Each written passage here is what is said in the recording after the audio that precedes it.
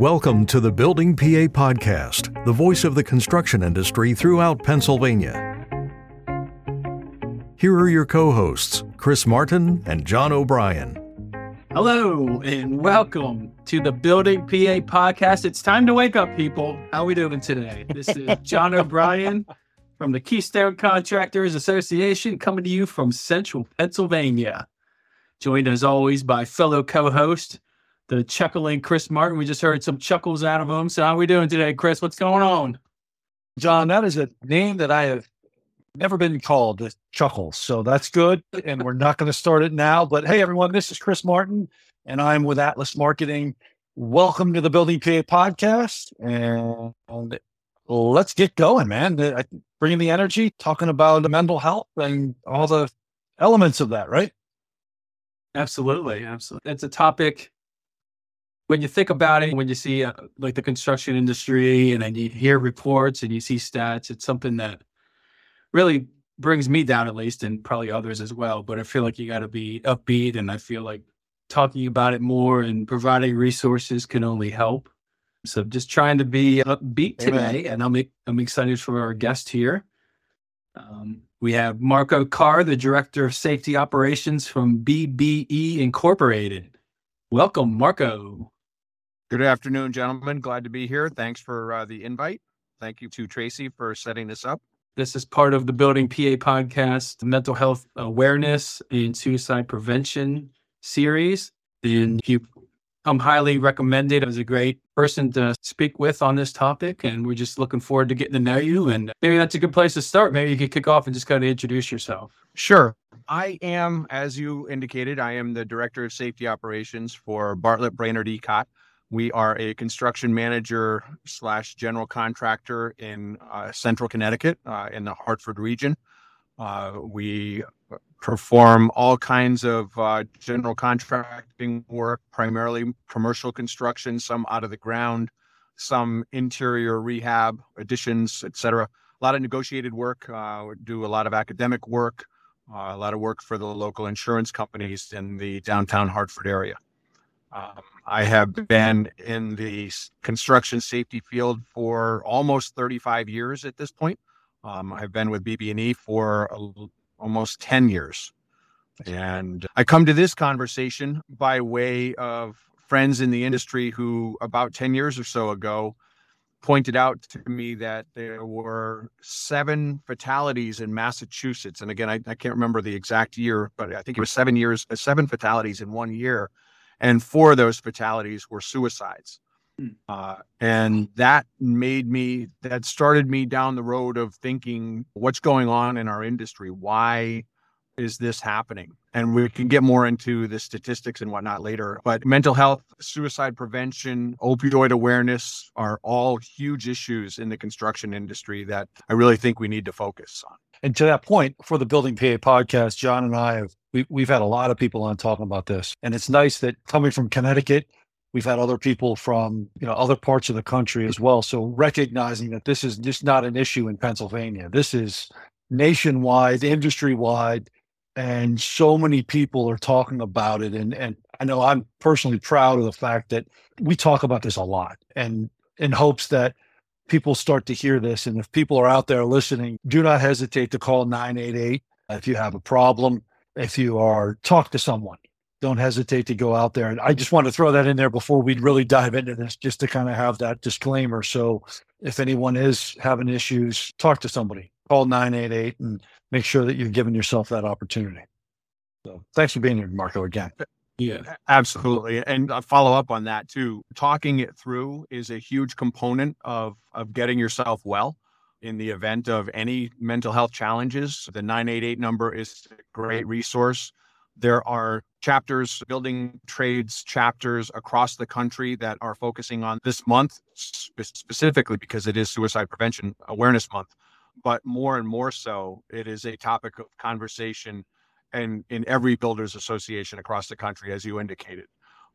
It's a challenge for us as individuals who actually go to work each day in the construction industry, but we've got kids, we've got grandkids, we've got spouses. At the beginning, when I said it saddens me. I think it saddens me because we seem to see so much of it in society and people I know, my family. And at the same time, it saddens me, it motivates me as well, because I know that the more resources we supply, the better. Such a difficult issue to grapple with. And the challenge for me too on that point is getting your head around what someone's going through on a daily basis. And I don't mean to go down the path of get to the point of suicide or alcoholism or whatever, but just recognizing that there's so much going on with people on a daily basis outside of the home. I remember, I think it might have been on a recent podcast, or I heard it somewhere. Someone had told me there was a guy who was project manager, and he was out of character, things he was doing. And finally somebody put I think it was Chris Lalive, if I remember correctly. I think he had said it. We went over and talked to him, and he said, my son's drinking a lot, doing these out all night, doing those things. So it's not just the individual who's working, it's his or her family and those type of things. That story really resonated with me. What are some other thoughts for you? I mean, it's kind of building off of that story that Chris Lalive, I think that's how you say it. Yeah, sorry, Chris. Yeah. Sorry, Chris. I butchered your name. Sorry.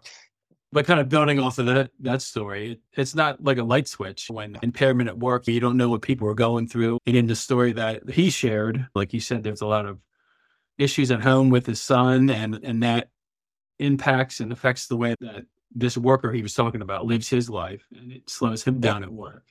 And you don't know what people are going through. I don't know, back in the day, 5, 10, 15, 20 years ago, you just assume everyone's ready to work. If they're at work, they're ready. And that's it. You don't know the baggage that they carry with them. You don't know what's going on in their head. You don't know what's going on mentally, physically, and emotionally. And there's just so much going on. This is part of our Suicide Prevention Month and Construction Mental Health Awareness Month. This episode is being featured during the month. And you kind of touched on yourself and your involvement and your growth within the industry as a safety professional. But how do you apply your personal experiences into your position as a safety director and helping others? I think I said 10 years or so ago, we started talking about suicide prevention in the construction industry and started looking at the statistics and the numbers as to the number of people involved in construction. And it's not just construction workers, it's the field hands, the operating engineers and the iron workers and the laborers, but it's the project managers, it's the company owners, and it's also the architectural and engineering folks as well. And when you put those all together, we are responsible for something like 53 per 100,000 suicides in the country, which is one of the highest rates out there of all industries. And that made me think that this is something we need to focus on from the perspective of its impact on the entire industry. But I also really needed to think about what it meant to me and how important mental health was to me. The first thing I'll start off by saying is I'm a recovering alcoholic. I have not had a drink in 11 years.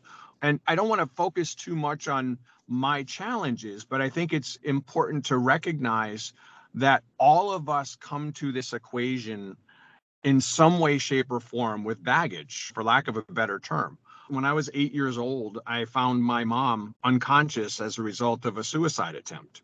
So by definition, I am a suicide survivor, and I have been for 52 years.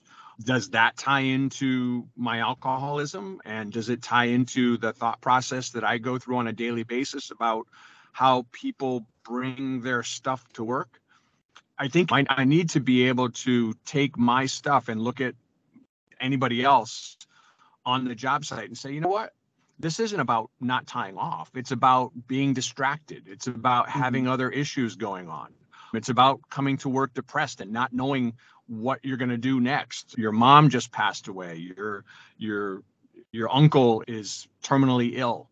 Recognizing that and putting it into the perspective of what I know about myself and my recovery and how I've had to talk it through and how I've been for counseling, I've been on medication, and I've been through an absolutely phenomenal 12-step program that I would recommend to anybody who was trying to quit drugs or alcohol.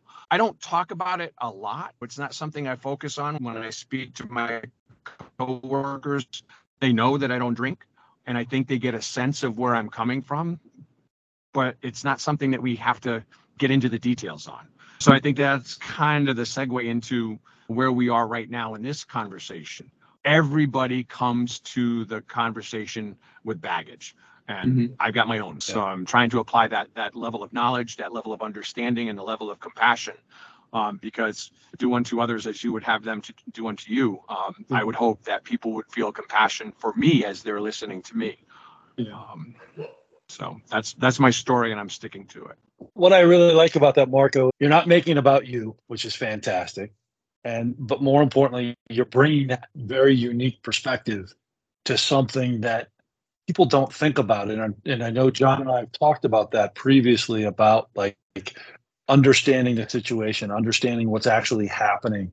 And we've had guests on who've spoken about that too in the past. So thank you for sharing that, first off, because I can't imagine that's an easy thing to talk about. But now to ask you a question, what are some of the challenges that you're seeing in Connecticut as it relates to some of these issues in the industry? Well, broad scope, and I think the numbers may vary from state to state in terms of opioid exposures and fatalities. I think we lost a little over 1,000 people to opioid overdoses last year in Connecticut. I think, it's transitioned over the past 5 to 8 years from overprescription and misuse of prescribed opioids to chasing that same type of high and getting it faster, cheaper, easier with fentanyl. And obviously, we all know the horror stories. Fentanyl is absolutely deadly. But just from the perspective of the construction industry, we are constantly under stress. We are always under deadline. We are always fighting cost. Many of us have to work nights and weekends because that's when the office buildings we work in are available for, construction work. Many people travel for work. They might be out of town for weeks or months at a time. There are stressors associated with being the quote unquote man of the house, if you will. Statistically, in the construction industry, we are a male dominant society. But if you look at statistically suicide numbers, middle-aged men, which I want to still consider myself to be that, our rates are higher because of the stresses we put on ourselves. But women are rising quickly as well in terms of their suicide rates. So it's a human issue. But in construction, nights, weekends, long hours, going without eating properly, losing sleep over work, where are we going to get the next job? What's the next bid? Who are my competitors? What do they bring to the table? I don't know very many type B personalities in construction. We are all absolutely driven to do what we do, and that takes a toll on us. And for the most part, we don't talk about it. If we do talk about it, we usually talk about it over a beer or 6, which is okay for some people. Don't get me wrong. I am a teetotaler myself, but I don't rail against it for anybody that can handle it. But for somebody who knows or thinks that they can't handle it, if you think you can't handle it, you probably can't, and you probably aren't. So that's where you really need to talk about it. Definitely. Seems like you made mention earlier about this day and age, you see every association talking about mental health issues and building trades talking about it, companies talking about it. What are you seeing as far as progression and as far as helping the construction industry workers? We're obviously moving in the right direction, but is it good enough? We're still losing too many people. In the construction industry, we lose something like 12 to 1,300 people a year to occupational exposures, whether it's falls or electrocutions or, caught in a trench, those types of failures. And it's about 4,500 suicides within our industry. So 3 to 4 times the rate of suicide versus occupational exposure. We're not doing well. We are absolutely doing better. It blows my mind that after the trenching regulations were upgraded in 1990, that we are still killing people in trenches. We will still have people 40 years from now talking about mental health and suicide prevention, and hopefully not opioids. It'll probably be something new at that point in time. But yes, we are getting better. It is getting better. The conversation has gotten much stronger. People are more willing to open up. And what I've seen specifically is we did an opioid stand down a couple of years ago in Connecticut, and we had about 100 individuals in one of the presentations that we did. And I had two guys come up to me afterwards. One who said, "Hey man, good on you, 17 years clean. Glad to hear somebody else telling their story, because I know there are other people in this room that should be talking about it." And another gentleman came up and said, "Thank you so much. I needed somebody to understand the pain that I went through. My brother-in-law just took his life 2 weeks ago, and I haven't been able to talk about it." And to hear you emote about mental health makes me feel like I can actually talk to somebody, and it's okay. I like what Marco said there, John. Connections that are being made, and hopefully the progression of that continues, because we have an opportunity to really solidify relationships. As he said, it's a human issue, not something else. That was going to be my follow-up question, but he was getting ready to touch on it a little bit. I was going to ask about communication amongst, while communication is improving, is it improving between the tiers, from leadership down to all the way? Or is it just peer-to-peer communication? Right.